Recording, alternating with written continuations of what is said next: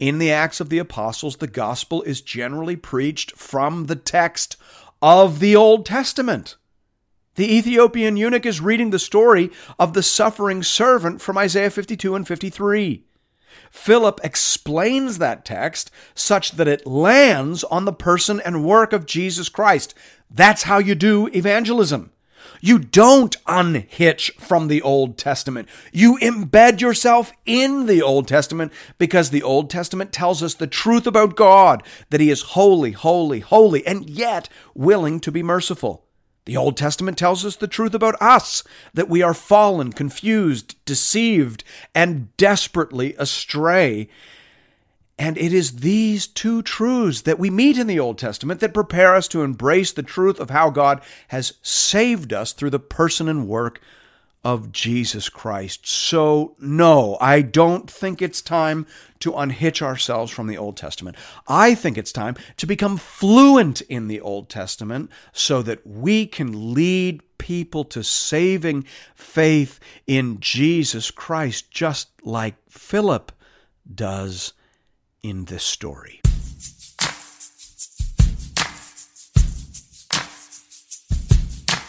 Welcome to Into the Word with Paul Carter. I'm your host, Woody Woodland. The Old Testament tells us the truth about God, about us, and about how God intends to save us through the person and work of the Messiah. That's what we see in this story, and that's what we've been experiencing again and again and again in the history of the church. Here to tell us more about that is our Bible teacher at Into the Word, Pastor Paul Carter. Your word is a lamp unto my feet. Hope you have your Bible open in front of you today to Acts chapter 8. You will remember, no doubt, that in Acts 7, Stephen was arrested and charged with speaking against Moses and the temple. He gave a spirited response, preaching from the whole scope of Old Testament history, and contending that the people of Israel have always rejected those sent by God to deliver them and have always inclined towards idolatry and superstition, particularly where it comes to the temple. The leaders of the Jewish people did not respond favorably to his accusations, as you can well imagine. Chapter 7 ends with these words. The text says, "They cried out with a loud voice and stopped their ears and rushed together at him. Then they cast him out of the city and stoned him. And the witnesses laid down their garments at the feet of a young man named Saul. And as they were stoning Stephen, he called out, 'Lord Jesus, receive my spirit.' And falling to his knees, he cried out with a loud voice, 'Lord, do not hold this sin against them.' And when he had said this, he fell asleep." Hear now the word of the Lord beginning at verse 1 of chapter 8. "And Saul approved of his execution." Let's just pause quickly there. As Luke introduces to us here the person who will become, humanly speaking, the most important character in the second half of the Acts of the Apostles. As modern and particularly Western readers, we sometimes get confused a little bit with how names are used in the New Testament. Most of the people in the New Testament have multiple names. We think of Matthew, also called Levi, Nathaniel, also called Bartholomew, Thaddeus, also called Judas, not Iscariot, son of James. It can be hard to keep track of all these names. Saul is more commonly called Paul. As a Jew and as a Roman citizen, he would actually have had 4 different names. All Roman citizens had 3 names, as for example, Gaius Julius Caesar. The first 2 names would have been common to all members of the family. In Caesar's case, all members of his family would have had the names Gaius and Julius. The third name, called in Latin the cognomen, or the personal name, was Caesar, or in Paul's case, Paulus. We actually don't know Paul's family name. Luke, who was Greek, doesn't bother to tell us. As a Jew, Paul would have also had a Jewish name given to him on the day of his circumcision. That name was Saul, in honor of the fact that he was from the tribe of Benjamin. Saul, of course, being the most famous member of the tribe of Benjamin. So, to put all of that together, at home with his mom and dad, Paul would have been called Saul. That name was probably chosen because it rhymed with his official personal name, Paul. So Saulus Paulus, right? Easy to remember.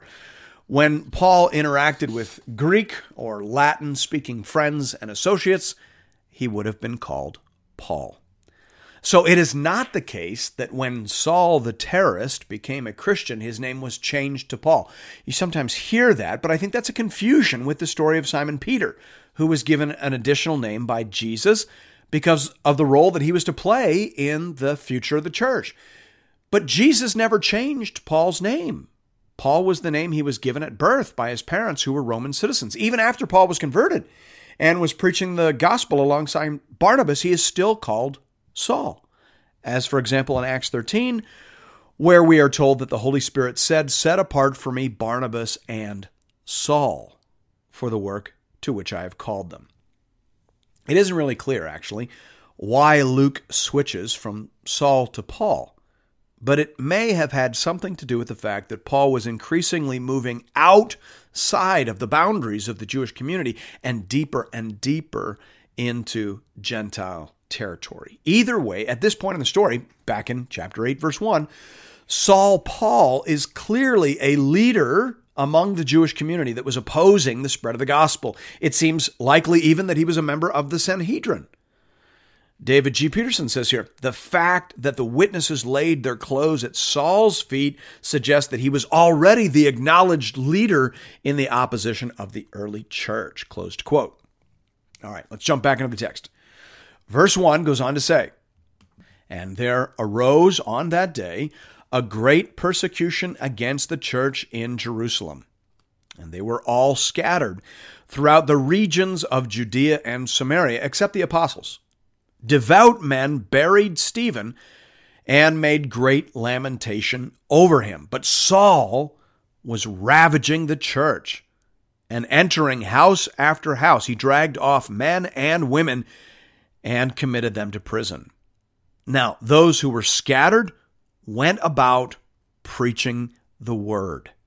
And that's a very interesting comment, isn't it?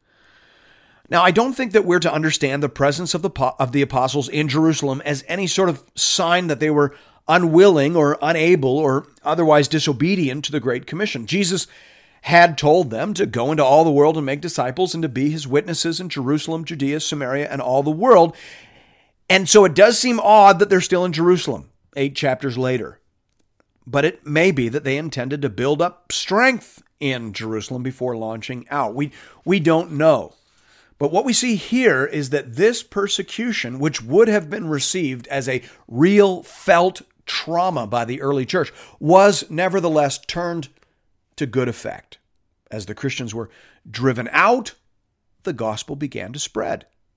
Now, I don't think that means that we should desire persecution, but I think it should remind us that it is very much in the character of God to turn even the worst efforts of the devil towards the blessing and benefit of the church. Thanks be to God. Verse 5 says, "Philip went down to the city of Samaria and proclaimed to them the Christ.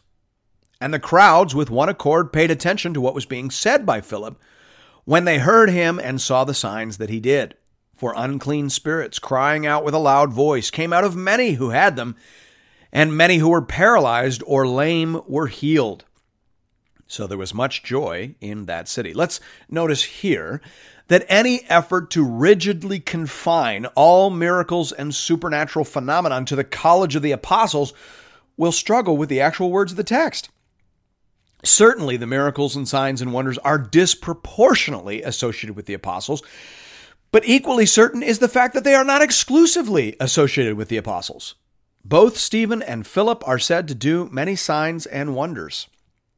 Therefore, I think we need to be careful not to be more restrictive than the Bible itself. Verse 9 goes on to say, "But there was a man named Simon who had previously practiced magic in the city and amazed the people of Samaria, saying that he himself was somebody great.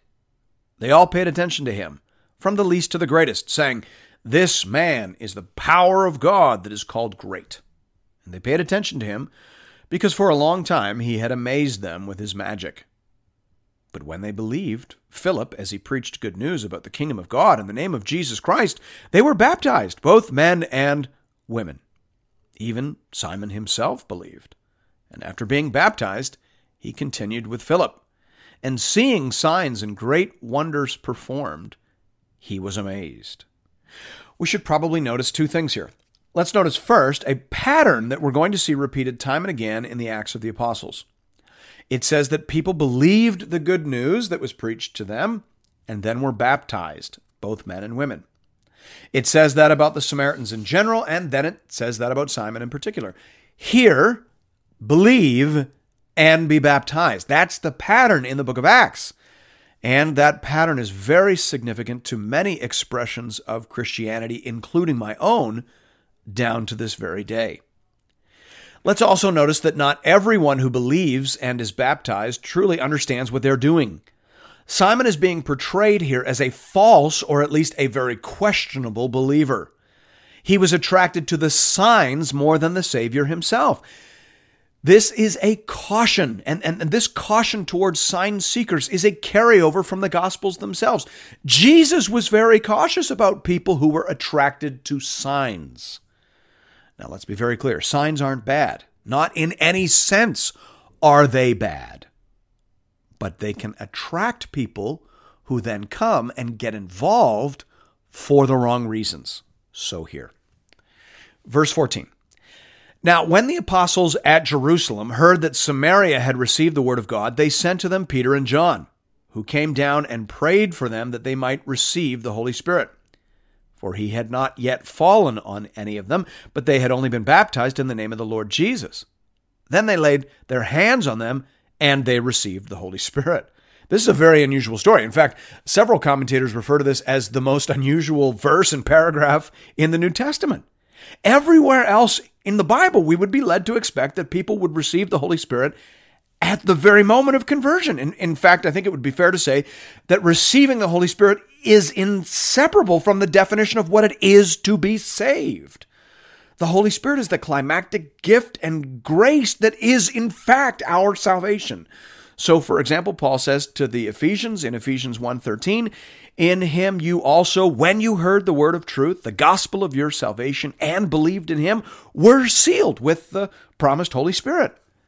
So the Ephesians were sealed with the promised Holy Spirit when they heard the word of truth, the gospel of their salvation, and believed.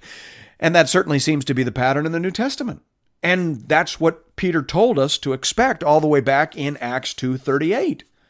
The people there heard the gospel. They asked how they should respond. And Peter said, "Repent and be baptized, every one of you, in the name of Jesus Christ for the forgiveness of your sins, and you will receive the gift of the Holy Spirit." So what in the world is going on here? Why didn't the Samaritans receive the Holy Spirit when they believed the gospel and were baptized into the name of Jesus Christ? John Stott explains this strange situation very well when he says, "The most natural explanation of the delayed gift of the Spirit is that this was the first occasion on which the gospel had been proclaimed not only outside Jerusalem, but inside Samaria. This is clearly the importance of the occasion in Luke's unfolding story, since the Samaritans were a kind of halfway house between Jews and Gentiles." Closed quote. I think that is it exactly. I think that God wanted the apostles to see that the gospel was being embraced by the Samaritans. This is God gently moving the leaders of the Christian church out of their native racism and out of their inherited hostility in order to prepare them for the mission that they had been given. They needed to overcome these prejudices if they were going to take the gospel to the ends of the earth. And so God is saying to them, come and see. If the Holy Spirit accepts these people, then why can't you? In fact, every time the gospel crosses an ethnic or cultural barrier in the Acts of the Apostles, it is accompanied by some sort of extraordinary supernatural display. I think we are supposed to be impressed by that. Christianity is, by definition and Holy Spirit design, a multi-ethnic and multicultural enterprise. Thanks be to God. Verse 18. Now, when Simon saw that the Spirit was given through the laying on of the apostles' hands, he offered them money, saying, "Give me this power also, so that anyone on whom I lay my hands may receive the Holy Spirit." But Peter said to him, "May your silver perish with you, because you thought you could obtain the gift of God with money. You have neither part nor lot in this matter, for your heart is not right before God. Repent therefore of this wickedness of yours, and pray to the Lord that if possible the intent of your heart may be forgiven you. For I see that you are in the gall of bitterness and in the bond of iniquity." And Simon answered, "Pray for me to the Lord that nothing of what you have said may come upon me." Once again, poor Simon has missed the point. He has no idea what is going on here. He thinks this is a story about mechanics rather than multiculturalism, so he offers to pay the apostles that they will teach him how to distribute the power of the Holy Spirit. Peter says to him basically, to hell with you and your money. It's not about mechanics and it's not about money. It's about receiving the sovereign grace of God. Verse 25 says, "Now, when they had testified and spoken the word of the Lord, they returned to Jerusalem, preaching the gospel to many villages of the Samaritans." Obviously, the Lord has been successful in his gentle work. The apostles are now on board with the mission to Samaria, and presumably the mission to the Gentile world beyond, though not without a few bumps left in the road. Hey, Pastor Paul, I want to jump in here if I can, because this story raises the question as to whether there is some kind of second blessing sort of thing that believers should aspire to. As you said in the program audio, the Samaritans didn't receive the Holy Spirit when they first believed. Rather, there was a delay until the apostles could come down from Jerusalem. It was only when the apostles laid their hands on them that they received the Holy Spirit. So, is this passage speaking about a sort of second blessing experience? Is there normally a delay between believing the gospel and receiving the Spirit, or is there something else entirely going on here? Yeah, I definitely don't think the passage is presenting any kind of second blessing experience. Rather, I think what's happening here is that the Lord is being very gentle with the apostles. For all their brilliance, for all their inside knowledge, for all their special inspiration, these are still Jewish men. They're still products of their upbringing, and that upbringing included a natural suspicion towards Samaritans. The Samaritans were religious half-breeds. They're cultists, basically, like the Jehovah's Witnesses and the Mormons. Half of what they believed came from the Bible, and half came from somewhere else. So these Jewish men were not inclined to believe that Samaritans could be fully and properly converted, but they were. And so the Holy Spirit is being gentle and patient here. He orchestrates an unusual experience for an unusual reason. He wants the apostles to see this firsthand. He wants the Holy Spirit to flow into these people through the laying on of their hands so that there could be absolutely no doubt. Because in the Bible, if you have the Spirit, then you are saved. Argument over. And that's what's going on here. Okay, that makes sense. Let's jump back into the story now at verse 26. "Now an angel of the Lord said to Philip, 'Rise and go toward the south to the road that goes down from Jerusalem to Gaza.' This is a desert place. And he rose and went." Oh, if I had time here, I would want to say a word about spiritual guidance. Yes, the Bible is the Word of God, 1,000 times yes. And yes, every spirit ought to be tested. And no, we do not treat our dreams and promptings as authoritative. But there is such a thing as spiritual guidance. The Lord sometimes directs us by His Holy Spirit to look over there, or to go over here, or to speak with such and such a person. There is such a thing as a divine appointment. Martin Luther believed in that. John Bunyan believed in that. And I believe in that too. How could you not if you take the Bible seriously? There was no text that Philip could have looked up that would have told him to take the road to Gaza. God did that, right? God sent an angel and gave him very specific guidance. I'd love to say more about that, but we are running out of time. Verse 27 goes on to say, "And there was an Ethiopian, a eunuch, a court official of Candace, queen of the Ethiopians, who was in charge of all her treasure." Just pause here. So he was obviously a Jewish proselyte of some type, okay? He had come to Jerusalem to worship, verse 28, and was returning, seated in his chariot, and he was reading the prophet Isaiah. And the Spirit said to Philip, "Go over and join this chariot." So Philip ran to him and heard him reading Isaiah the prophet and asked, "Do you understand what you are reading?" And he said, "How can I unless someone guides me?" And he invited Philip to come up and sit with him. Now the passage of the scripture that he was reading was this: "Like a sheep he was led to the slaughter, and like a lamb before its shearer is silent, so he opens not his mouth.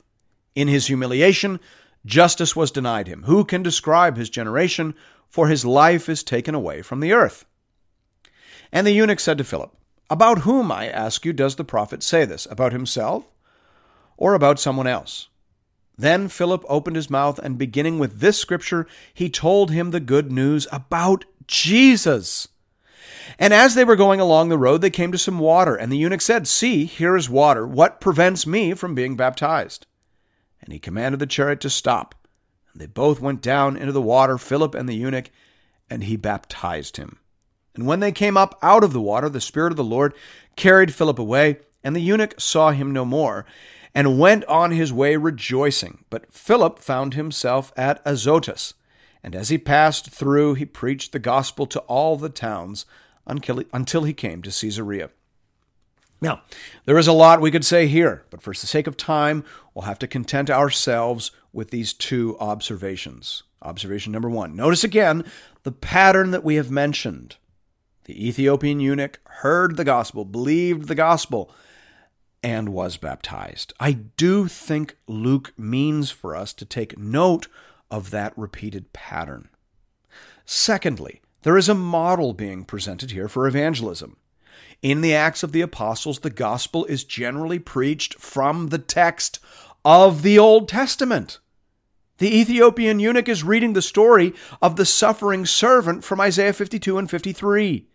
Philip explains that text such that it lands on the person and work of Jesus Christ. That's how you do evangelism. You don't unhitch from the Old Testament. You embed yourself in the Old Testament because the Old Testament tells us the truth about God, that He is holy, holy, holy, and yet willing to be merciful. The Old Testament tells us the truth about us, that we are fallen, confused, deceived, and desperately astray.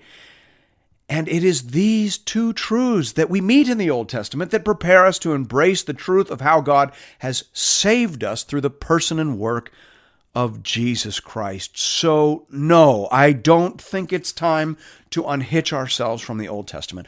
I think it's time to become fluent in the Old Testament so that we can lead people to saving faith in Jesus Christ, just like Philip does in this story.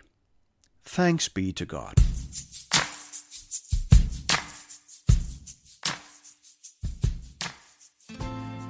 Pastor Paul, let me go back to something you said at the end of the program audio. You said that this story provides a bit of a template or a pattern for how we should do evangelism. I wonder if you could take a few minutes and flesh that out for us, because I know a lot of people struggle with how to do evangelism. We want to do it, but we're not sure what it should look like. I mean, obviously, if we come across a guy reading Isaiah 53 out loud in a chariot, we can jump right onto that. But apart from that very rare occurrence, what is this passage suggesting that we do? Well, I think the basic idea is that we can just read the Bible with people. I was preaching at a church in Hamilton a couple of weeks ago, and a guy came up to me after the service and said that he had been using the End of the Word podcast to share the gospel with a friend who had been asking him questions about faith. So he said to the friend, "Why don't you listen to a couple episodes of this podcast?" He set him up with End of the Word on his phone, and then we'll talk about it at the end of the week. So he's been using Into the Word as a platform for those discussions?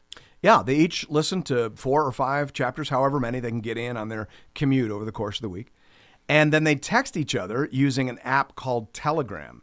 He showed it to me. He's a younger guy. I couldn't make hide nor tail of it, but it looked pretty fancy. Okay. And then they ask questions using that app. They make comments. And then on the basis of that, they meet at the end of the week to discuss. And it's just that simple, right? Listen to a couple of chapters and then get together and talk about it. Yeah, it can be. Another great resource out there would be the book 1-to-1 Bible Reading by David Helm. Same basic idea. You read the Bible together with a friend, and then you have a conversation about it. That's basically what Philip does here with the Ethiopian eunuch. All right, and if I wanted to do that, what book of the Bible would you recommend that I start with? I'd probably recommend that they start with either Matthew or John's Gospel. They both tell the story of Jesus, and they both give you tons of opportunities to talk about who God is, who we are, and how God has saved us through the person and work of Christ. We've got Into the Word series on both of those books, so you could do the same thing as my friend is doing in Hamilton. Just agree to read a couple of chapters a week, listen to those texts read and explained. You can text back and forth, whether you use the Telegram app or just regular texting. You can provide encouragement however you want to do that, and then meet at the end of the week to discuss. And of course, pray like crazy for the Holy Spirit to do a work of illumination and regeneration in your friend's heart. Yeah, amen to that. As always, friends, if you are looking for more Bible teaching from Pastor Paul, you can find that over at the Into the Word website at intotheword.ca. Or you can download the Into the Word app at the iTunes Store or on Google Play. You can also connect with Pastor Paul and with other Bible readers on the Into the Word Facebook page. Just enter Into the Word into the search bar. And we'll see you right back here next Sunday morning as we continue our journey together through the whole counsel of God. We'll see you then. Your word is a lamp unto my feet